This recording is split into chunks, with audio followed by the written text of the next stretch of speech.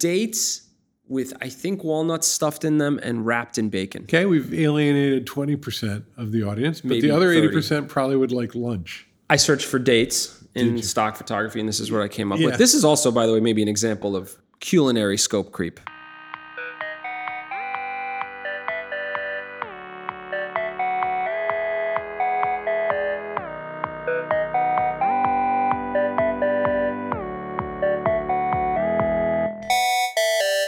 Paul. Hey, it's a webinar. It is a webinar. Oh, yeah. Thank you all for joining us on this beautiful Thursday in New York. We are actually in the office in New York City. We are in the office. We have people helping us. It is just magical. You are all attending Steadfast against Scope Creep.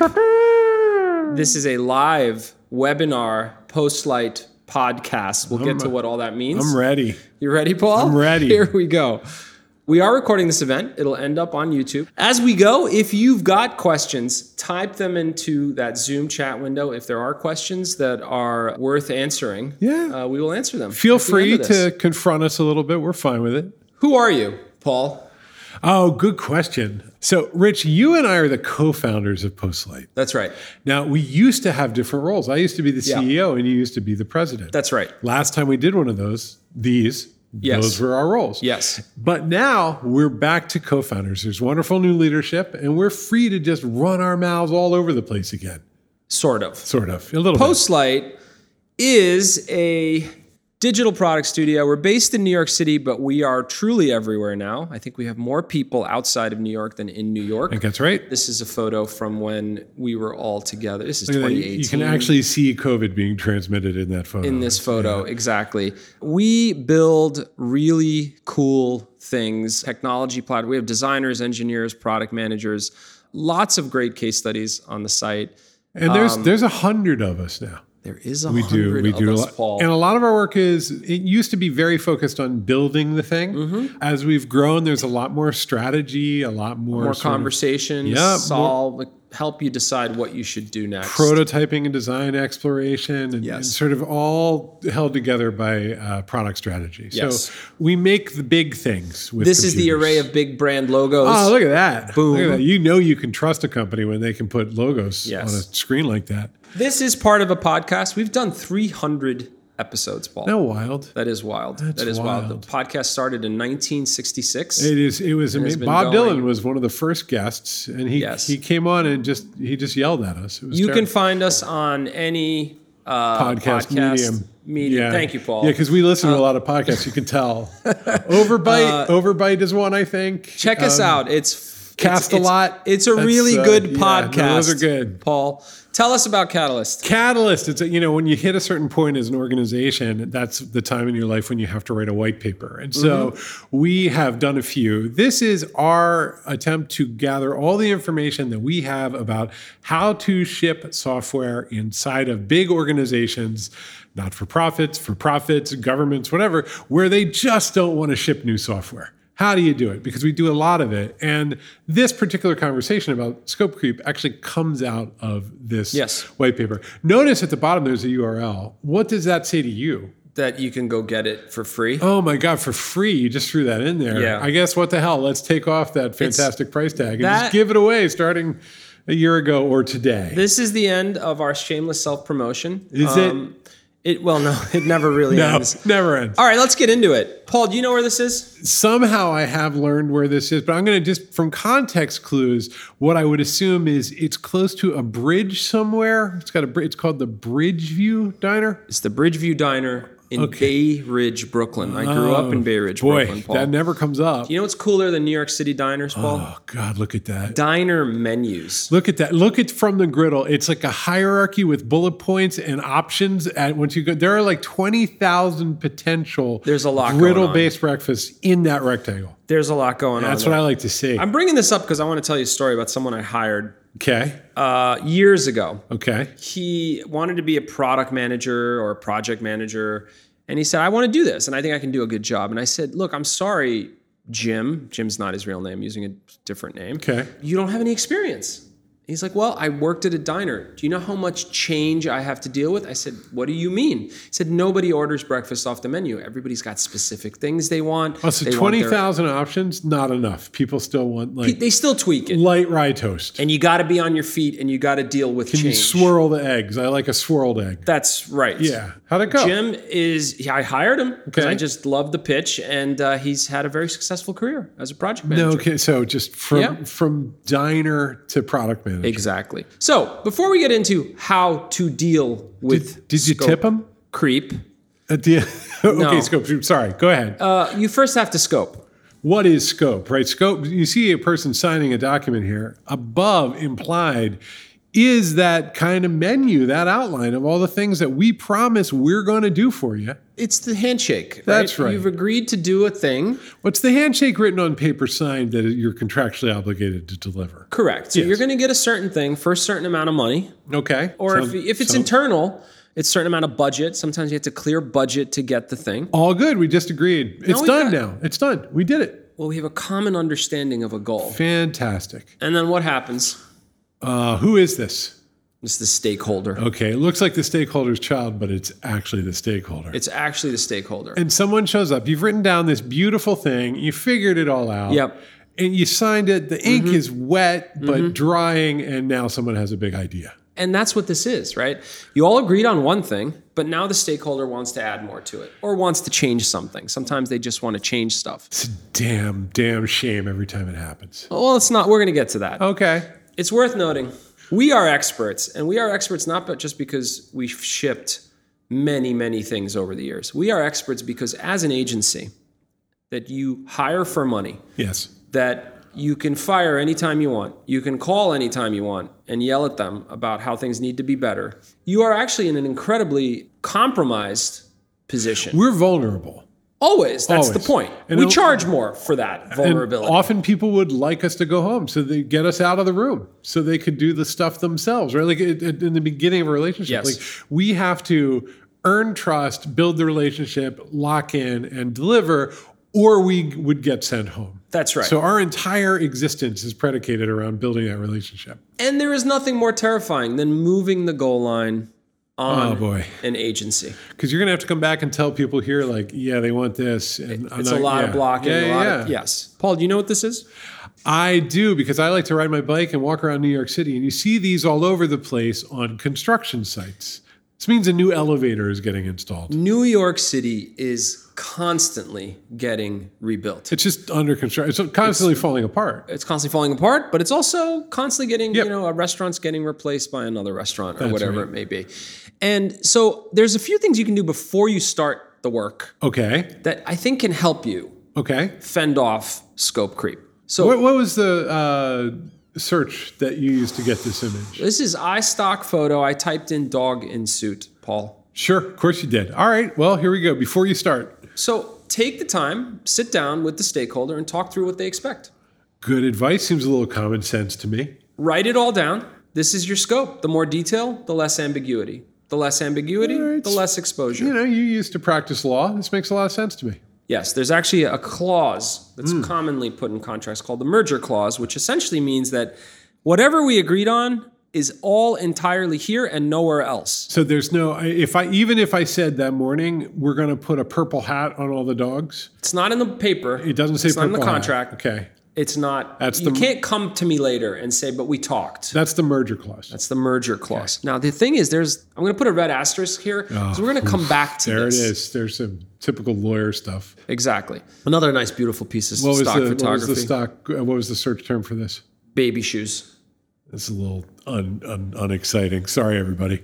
Buy shoes one size bigger for your 9-year-old client. Yeah, this thing's good. It's going to be bigger than they need, right? Don't be deceptive, but give yourself some wiggle room. There's going to be things that are happening. This is going to come into, we're going to get into They're this going to want analytics on the website, and they didn't really have a special kind. Exactly. And there's going to be a week here and a week there, and it's going to add up. That's right.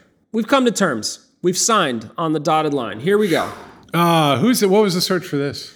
I think sleazy sales guy. This just looks like a guy who does summer stock, who's like trying to get a little money from stock photography. He is, actually. So then they come in with that change. Okay. They come in and they ask for a thing. And this is going to happen. You've got some people who are pretty excited about the project. Of course. Right? And a lot of times it's a lousy idea. So I want to share, like, this is someone that vacationed in Germany. The German came back plus inspired. American suburban experience. That's pretty exciting. This is a bad change. Oof. What happened there? That's a Rolls Royce? I'm going to say concept car of some kind. I hope so. It's a bad scene. It's not going. We should tell people this was supposed to be a metaphor. And while we were rehearsing, my son came up behind us and was like, that's the coolest car I've ever seen. He was pretty blown away. He was really blown away. Now, what am I even looking at?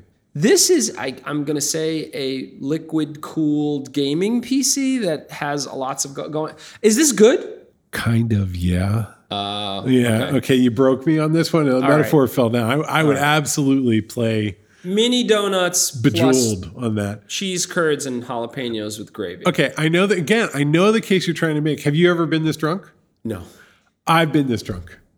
I've been where you're like, donuts with the cheese and the jalapeno. No. Yeah, absolutely. It stopped not at the mini 8 donuts. years. I'm a responsible father. Stopped. No, I understand. Of course. No, but that you're just like, it's spicy, sweet. Sometimes that extra thing is a really bad idea. Look, people are going to show up and they're going to have solutions. Software is exciting when it's It is exciting, and stakeholders are excited because their name's behind it, right? Oh, yeah. They've been advocating for it. They got the money for it. Off we go. Well, they start to see the power that's coming from it, right? That's right. And they're like, I got to get in there. That's right. So before we get into how to attack this particular situation, we should talk about where the idea originated from. So where is that idea coming from? Then we just talked about pretty much the stakeholder being inspired. So software is under development and people are coming and asking me for new things. So stakeholder shows up. I want every single one of the avatars to wear a little hat. Okay. So what do you do now? We have different approaches, Paul. Yeah. Listening, though, is key. You have to actually hear them out. They're can't reflexively say no. They're excited. They're excited about the thing. They're excited about their idea. You have to hear them out. You have to listen. If it's a bad idea, this is, I think, where you and I diverge. I say the words, I don't think this is a good idea. You do. You say that a lot. And it's really been helpful in our relationship. It clarifies a lot. Yes. I am more of a diplomat, and I'm just sort of like, you're gonna work through I like to run to the whiteboard. Yeah, I've seen it. But it's actually not performance. I fully internalize the idea because I feel that it sort of deserves that. Mm-hmm. And then I try to make it work in the system. Yeah. And then if it falls down, then I report back and I'm like, oh boy, I'm sorry. Yeah. What if it is a genuinely good idea? This is actually where it gets even trickier. Bad ideas are simple to triage. Good ideas require you to prioritize and communicate all kinds of subtle stuff about software. Yes. And they're hard. Yes. And then we can get on dates. That's right. That's the key thing. So that's the stakeholder. Dates are one of your most powerful pushback levers. I mean, if you spend time with Rich Ciotti, and I have assignments from you. People who got behind a thing probably committed to other people. Yep. There are commitments that have been made, and nobody likes to see dates slip. Nobody wants to look bad. It is a lever that you have. It's all schedule, ultimately.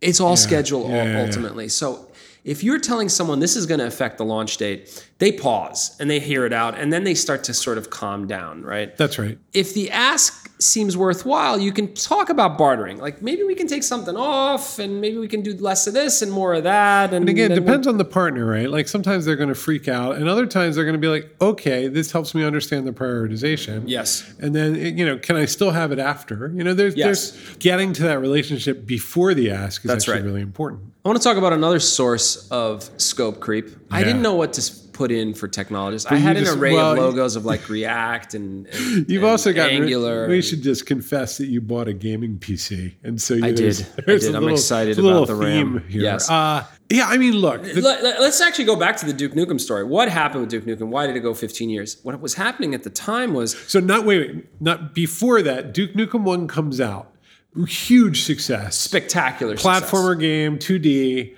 And suddenly, so the guy who made Duke Nukem now has unbelievable amounts of money. A lot of resources, a lot of money, a great team. He's going to make the next version, and it's going to be an even bigger hit. Quake 2 comes out. Okay. He's like, I got to license this engine. He goes to ID Software and licenses it. A year later, the Unreal Engine comes out. He's like, oh, start again. We're going to put it on Unreal. We can't. He just can't stop because computers keep getting better and faster. And this one is going to be even better. He kept rebooting it and he kept rebooting it. And look, they're all good ideas. They're all good frameworks. But it took 15 years to ship something that should have taken 2 or 3 years at most.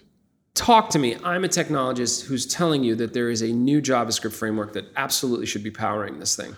Oh, well, first of all, that is amazing. I want to see it and learn it and understand it. That is cool. Don't patronize me. No, not patronizing you. I really do want to understand. But the thing is like with the platform that we're currently using, the way we architected it, I can guarantee that we're going to hit that day. And that's so hard to do, right? And I know that thing does, but look, you know what I'll do is I'll drill in on stuff. I'll be like, what about string processing? What about you kind of go in and try to find. This is your approach. Where does it fall down? Because it always does. There's 20% that isn't done, and that's the murderous 20% at the end. Whereas with something big like React, it's all done. Yeah. It's done. We know we can ship. Shipping trumps refining and retooling. Boy, does it. Yeah. I mean, we're touching on something here, which is that a good product leader, a good advocate, is subtly saying no a lot of the time. Yeah. I mean, that's what you're doing. That's part of the job, right? I want to talk about what I think is the most important source of scope creep where you do need to stand down. We had our technologists, we had our stakeholders. Now you've got users. Yes. If a clear pattern emerges after you've observed users using your tool, whether it's through a prototype or feedback or a survey, or maybe there's an early version. Notice this implies actually getting users to use the tool even early. Even a small group. Yep. Right? Yep. A key word here is pattern. Okay. If one user is saying, look, I really need this to work with FileMaker or something very specific to their needs, sure, and you don't hear that again, file it away. Don't just go and implement the change, right? But if you're seeing the same request from different places, from different cohorts, then you need to take it seriously.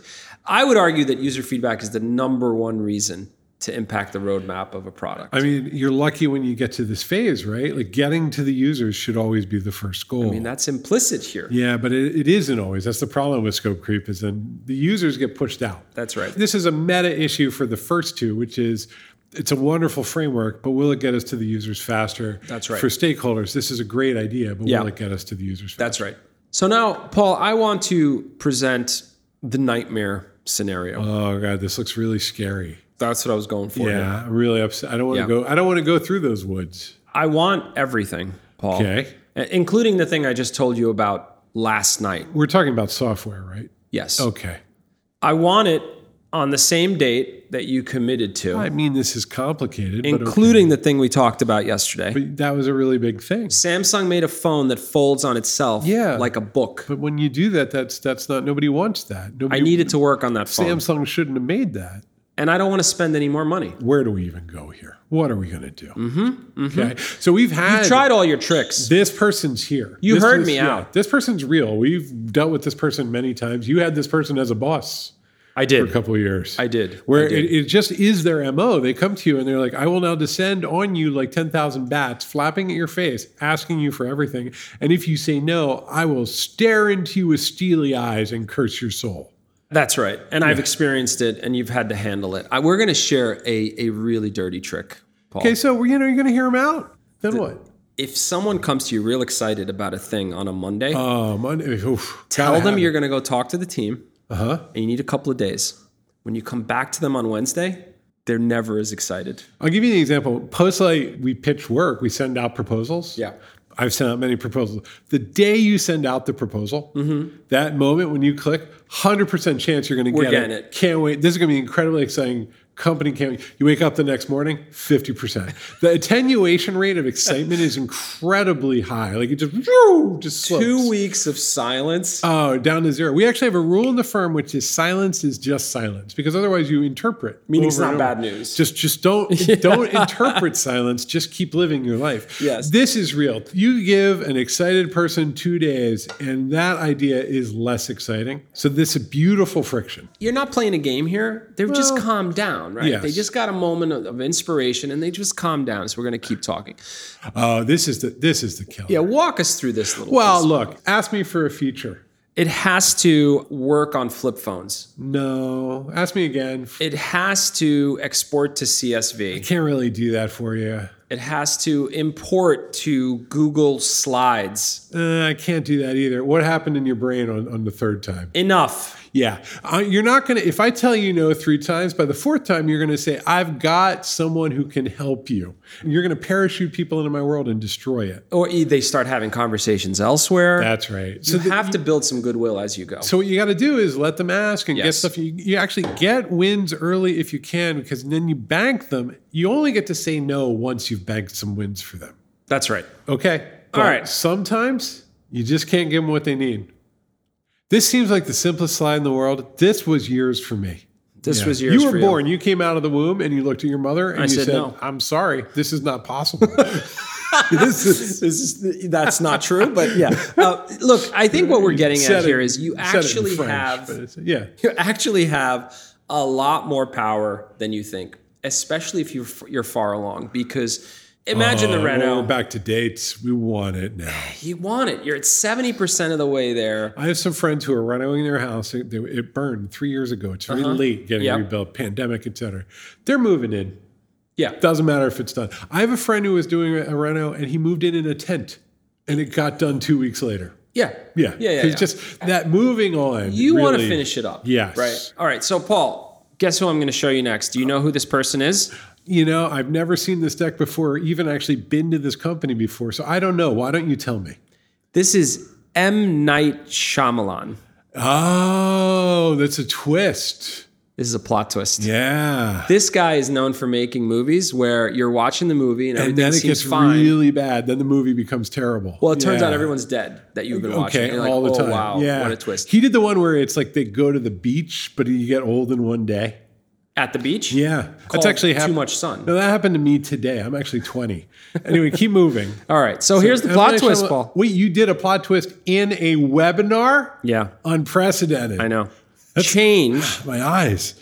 Okay, change. In product development is not only normal. Okay. But good. It's a crazy. I've never heard anything like this before. No, wait a minute. Hold on. We have been saying all along how to say no, when to say yes. Correct. But ultimately, what we've been advising people to do is stick to the roadmap and stick to the contract. Defend the plan. Absolutely. Yeah. So now you just told me something different. What twisted game are you playing?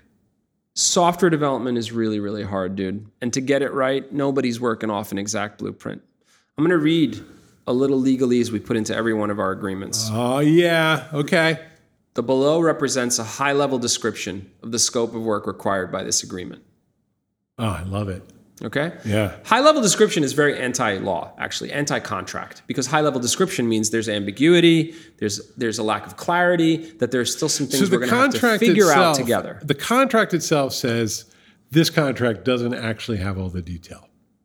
It says there's going to be more to figure out. How do you fit that in with the merger clause? You just told me about the merger clause. Yeah, I agree. Okay. What we're acknowledging here is that to make really good software, we have to be flexible. It's going to change. It's going to change. It's going to change, and it's going to change because you might find ways to do things faster, or you might find that things that seemed absolutely obvious are really difficult. I mean, the classic examples like, internationalization, like the way that names operate, or that we need to use a Chinese script. And, That's right. Things like that, which suddenly really add time. Here's, I think, the rub. You would think that would expose us and put us in a very vulnerable place, because a client can always say, well, high-level description, the details aren't there. I want that. But I can tell you, probably over 100 projects, 6 years, and many years before that, we've never had that meltdown. We've actually never been in that position where they wave the contract in our faces. Why? Because we're all aligned. We're all looking for the same thing.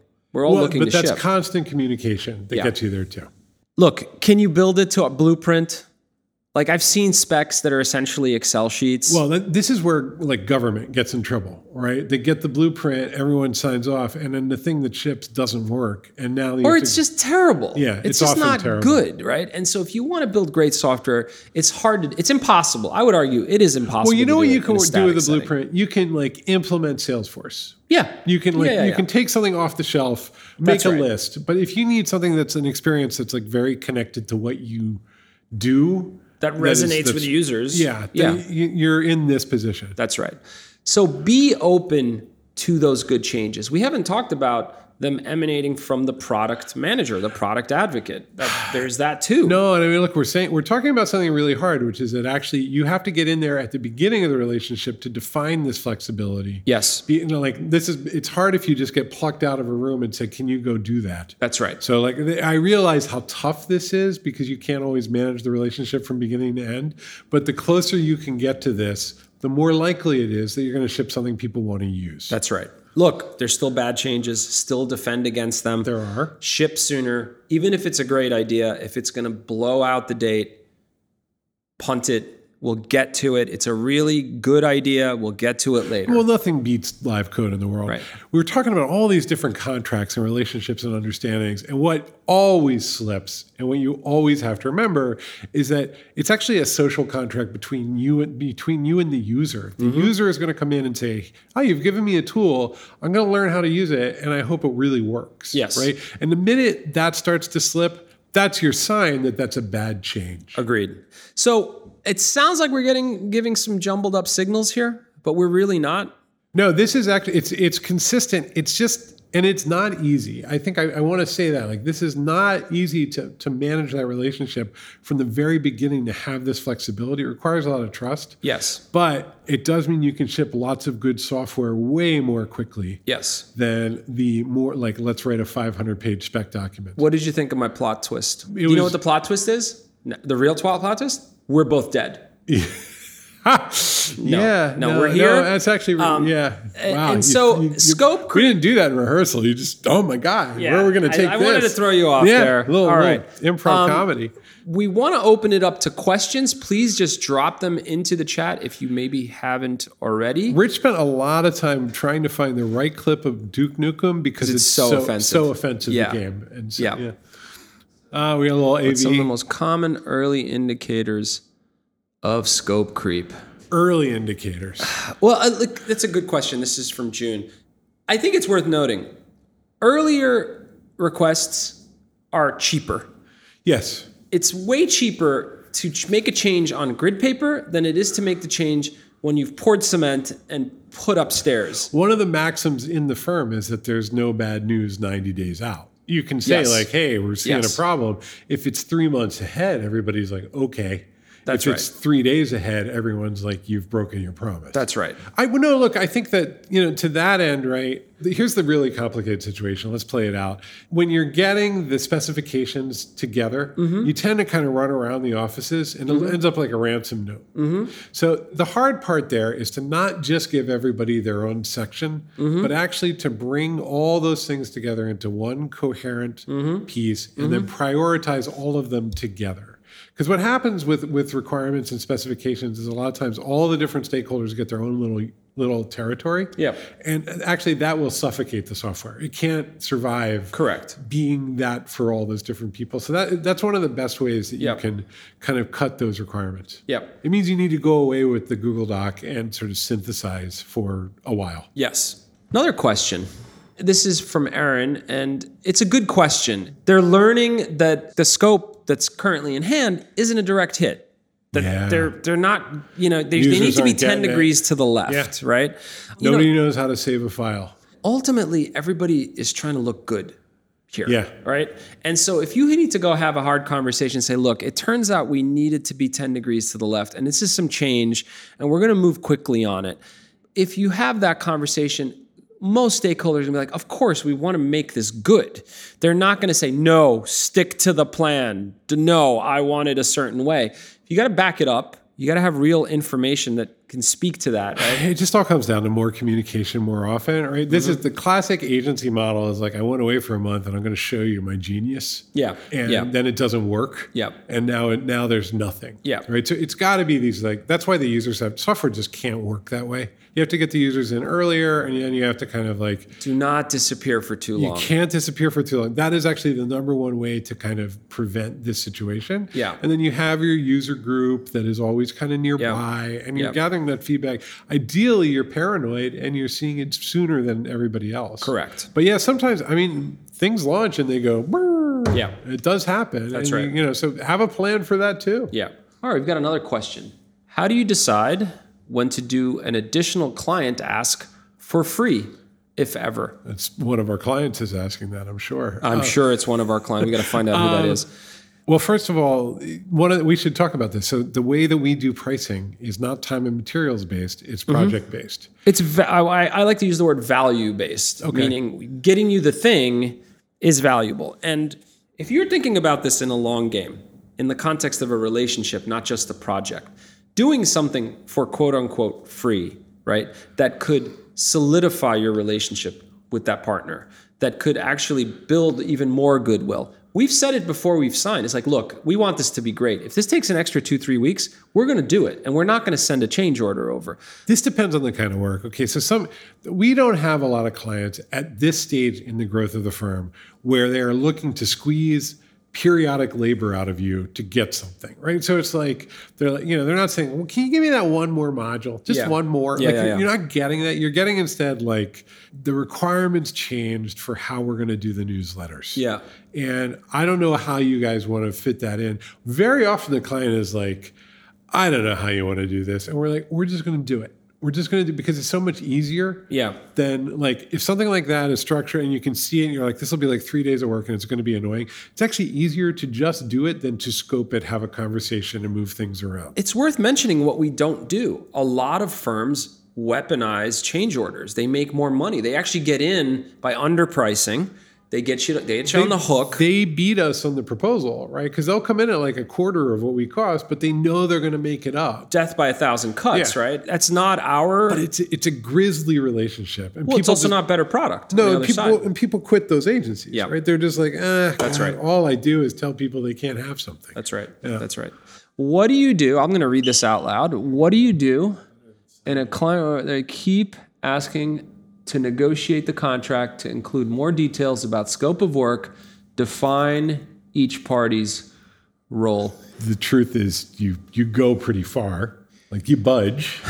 Yeah, I mean, if a contract gets signed, you're done negotiating. It is the final distillation of discussions. Yes. That's the point of a contract. If they keep going back to the contract and seeking to revise the contract, look, a lot of agencies are like, yeah, let's do it. Here's the addendum. It's an extra X million dollars. So if people ask for more detail, fine. Although, okay, so the first thing you do is you commit to the high level and you do actually flag that like a lot of this is subject to discussion, but barring other things, we're gonna deliver this. The other thing is that if somebody keeps going back to the contract right as you're about to sign, we have spiked those. We've said that's a bad scene. You're already getting a sense of it being more of a cynical dynamic. How is that going to change? The behavior that you see at the beginning of the relationship is going to continue. Yes. The way they negotiate, if they keep sort of being like, hey, you could just do a little bit more here. I'd like a little bit more. Yeah. And there's a certain point, if you're a young agency and you're under stress, you might keep going. But at this point, we're like, well, that's a breaking point. Yeah. Step back. How do you manage customers in large bureaucratic organizations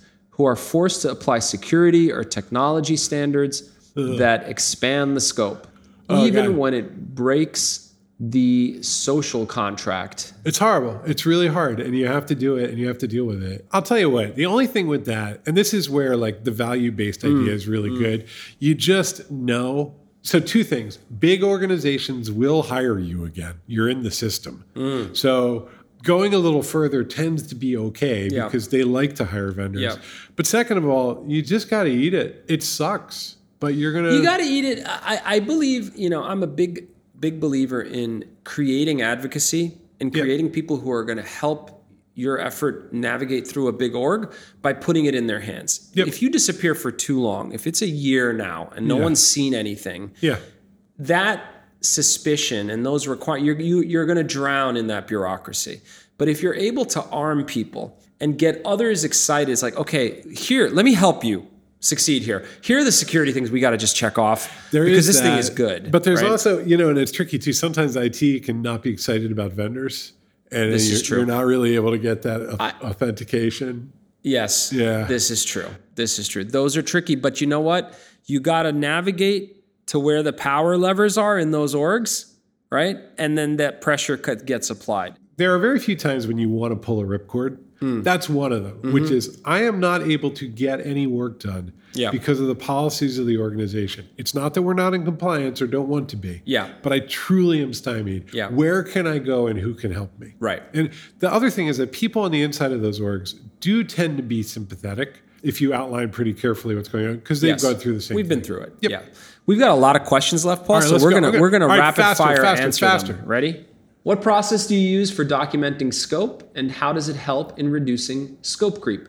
Look, language here is important. There is always a statement of work in anything we put together. Still only a page or two, usually. It's still not super long. Sometimes it's longer, depending on the size of the project. Look, this comes down to clear writing, clearly communicating what the thing is. But again, nothing is going to be bulletproof here. You've got to have a shared pragmatism around getting this thing shipped. We do tend to move rapidly after project commences towards the product requirements document. Like there's another level of detail that starts to materialize. Where we really start to flesh in all the pieces, and prototyping can start and sketching can start. So there's that.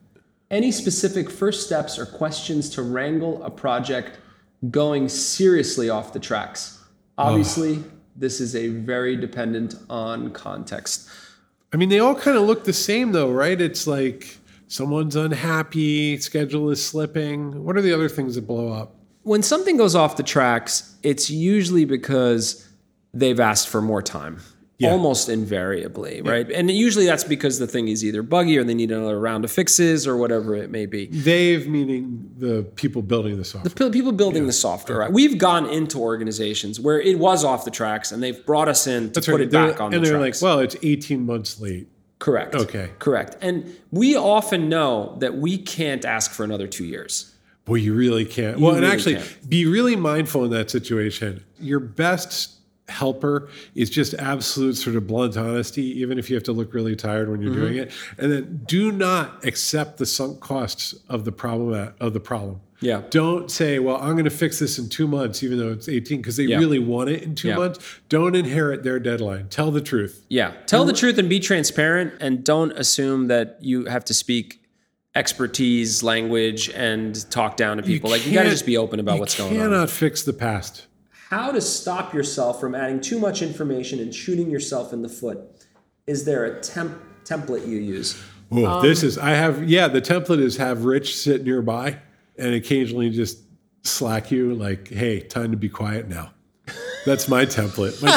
Hey, the feedback of like, boy, you just keep going sometimes, Paul. You really do. Maybe you should not talk as much in a meeting. So that was very helpful in the early days. Too much information. If anybody's weaponizing too much information against you, something else is broken in the dynamic in the relationship, right? If you happen to be someone who's just very verbose in your writing and you write more and you describe things more, if somebody's going in and like using your words to gotcha you, that's a bad scene. I once said that like we're going to ship a very boring ad tech platform for someone, and they're like, boring? Yeah, well, I had to go. Yeah, good sales practice there. I had to go get yelled at Cipriani. It was a highlight of my consulting career. What about vendor side scope creep? I've had some challenges being billed for exploration by designers or UX people who are just really eager to explore all options. Why the hell are they charging them for it? That's not how that works. That is supposed to be constrained. That's exploration. That's not... Pencils need to go down. Pencils, yeah.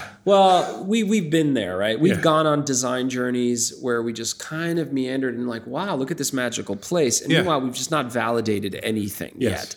And I think that's the pushback you have to That's right. What's give. the metric for success right here? That's true. It's always slipped. It's like, well, give me just another minute. Give me just another minute. That's right. Look, everyone gets in this situation. It is a little surprising that they're asking you to pay for that if there wasn't clarity ahead of time. Any pointers on how to combat scope creep when you're an internal team and the client is another line of business or department? I think a lot of this applies. Yeah, well, also Catalyst is good on this. Like this is actually good. Catalyst, which is free at postlight.com/Catalyst. Yeah, it does apply again, but we're back to like, did you walk the hall? Did you give them the little bottle of alcohol that they like? Did you share a fresh apple? Yeah, and say, God, this is tough. Yeah, I know our teams don't always work together, but actually, I think I can talk to you. Yeah. Like, do that.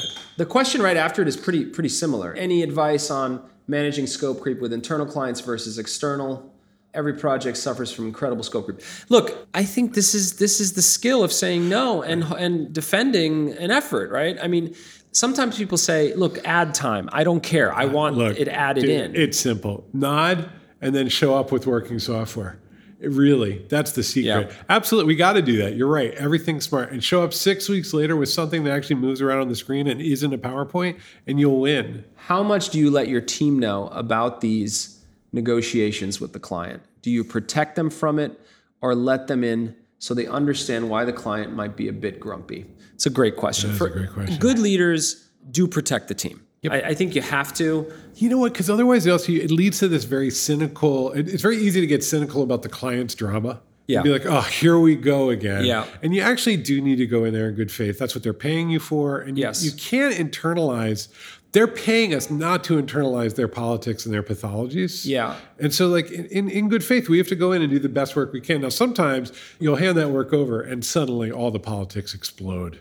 But the second part of the question is interesting. It's like, why is the client grumpy? Nobody's telling us what's going on. And it turns out the product leader has been shooting him down left and right. Yeah. Right. And that's tricky. So That's you got to real. talk to your team and tell them what's going on and tell them, look, there's some tension. You want to win them over, start to show them stuff, start to share the progress that's happening. It's tricky. That's true. You do want to give them forewarning. The client should only be kind of coming at you, not at your team. I want to go back to our trick though. I mean, sometimes you just have to hear out that client and that's half of it. Yeah. Hearing the whole thing, it's like, I need a half day with you to walk through this idea. That's half of it. That usually brings the temperature it's really hard down. to hate someone for more than 40 minutes. Right. Right? So Well put. Yeah. Yes. Last question. Can you describe more about how you quote based on value and how you define scope within a project that isn't time and material based? Oh, well, I hope we have The about secret sauce. 6 hours for This Rich. is- So first of all, we have talked about this on the podcast before. We don't have a lot of time to really truly go into detail. We can dig it up and put it in the links. And then there's also our contract is public that we use. Yes. And so on. So a lot of the infrastructure for this is out in the world. But Rich, this one's for you. Well, I mean, the engineers and designers that are listening to this podcast at Postlight would say, no, it's not for him. Look, this is about, we do scope out against the team that would be needed to do the thing. Yes. Right? There's even a spreadsheet. But it's a rough sketch. It's real. It is a rough sketch. And then we come back to the client, and the client often says, how'd you arrive at that number? You just gave me a flat cost. And we say, well, we're assuming this is 4 to 6 people. It ebbs and flows. Yep. People come in and come out. You don't need the same talent all the way through. We have this diagram that we often show people called mountainsides, which is just shows that it's not perfectly clean boxes of phases. Well, like a designer doesn't need to be on the project all the way through. No, of course not, right? So that fluidity, we're just acknowledging it and embracing it and saying, look, this is 4 to 6. This is how we price, and this is how we arrived at this number. And what often wins it over for us is that they're like, okay, now I know my budget, and they're going to give me this thing for that budget, and they're not going to kill me with change orders down the road. Postlight rarely does them. Yeah. And you have an advocate in that because we've committed to giving you the thing. And then you do that and you built a relationship and you keep going. But it can be a lot for people to process when we're having that conversation the first time. There's a lot of storytelling that goes with it. Yes, that's right. Lots of great questions. Lots of you and me talking, Paul. I'm very happy this came together. Thank you to everyone who joined us. Check out the podcast. It's almost as entertaining as this was today. God, I want to have a live event though. I'm ready. Would love to have a live Yeah, event. We often have sliders and drinks. We want you all to come here and Yes, that have would be treats and whatever you want to drink. Yes. But this was good too. It was great. And It's always nice to talk to you for long periods of time, Paul. it hardly ever happens. Anybody who wants to get in touch, hello@postlight.com. We love questions. Yeah, we do love the questions. We're glad to answer. We try to answer. We'll use them for future podcasts. And just stay in touch, everybody out there. It's good to have this moment of communication. Thanks for dialing in? Yeah, sort of. Calling in? Yeah, dialing Have a in. lovely week. Thank you. Thanks all. Bye, everybody. Bye.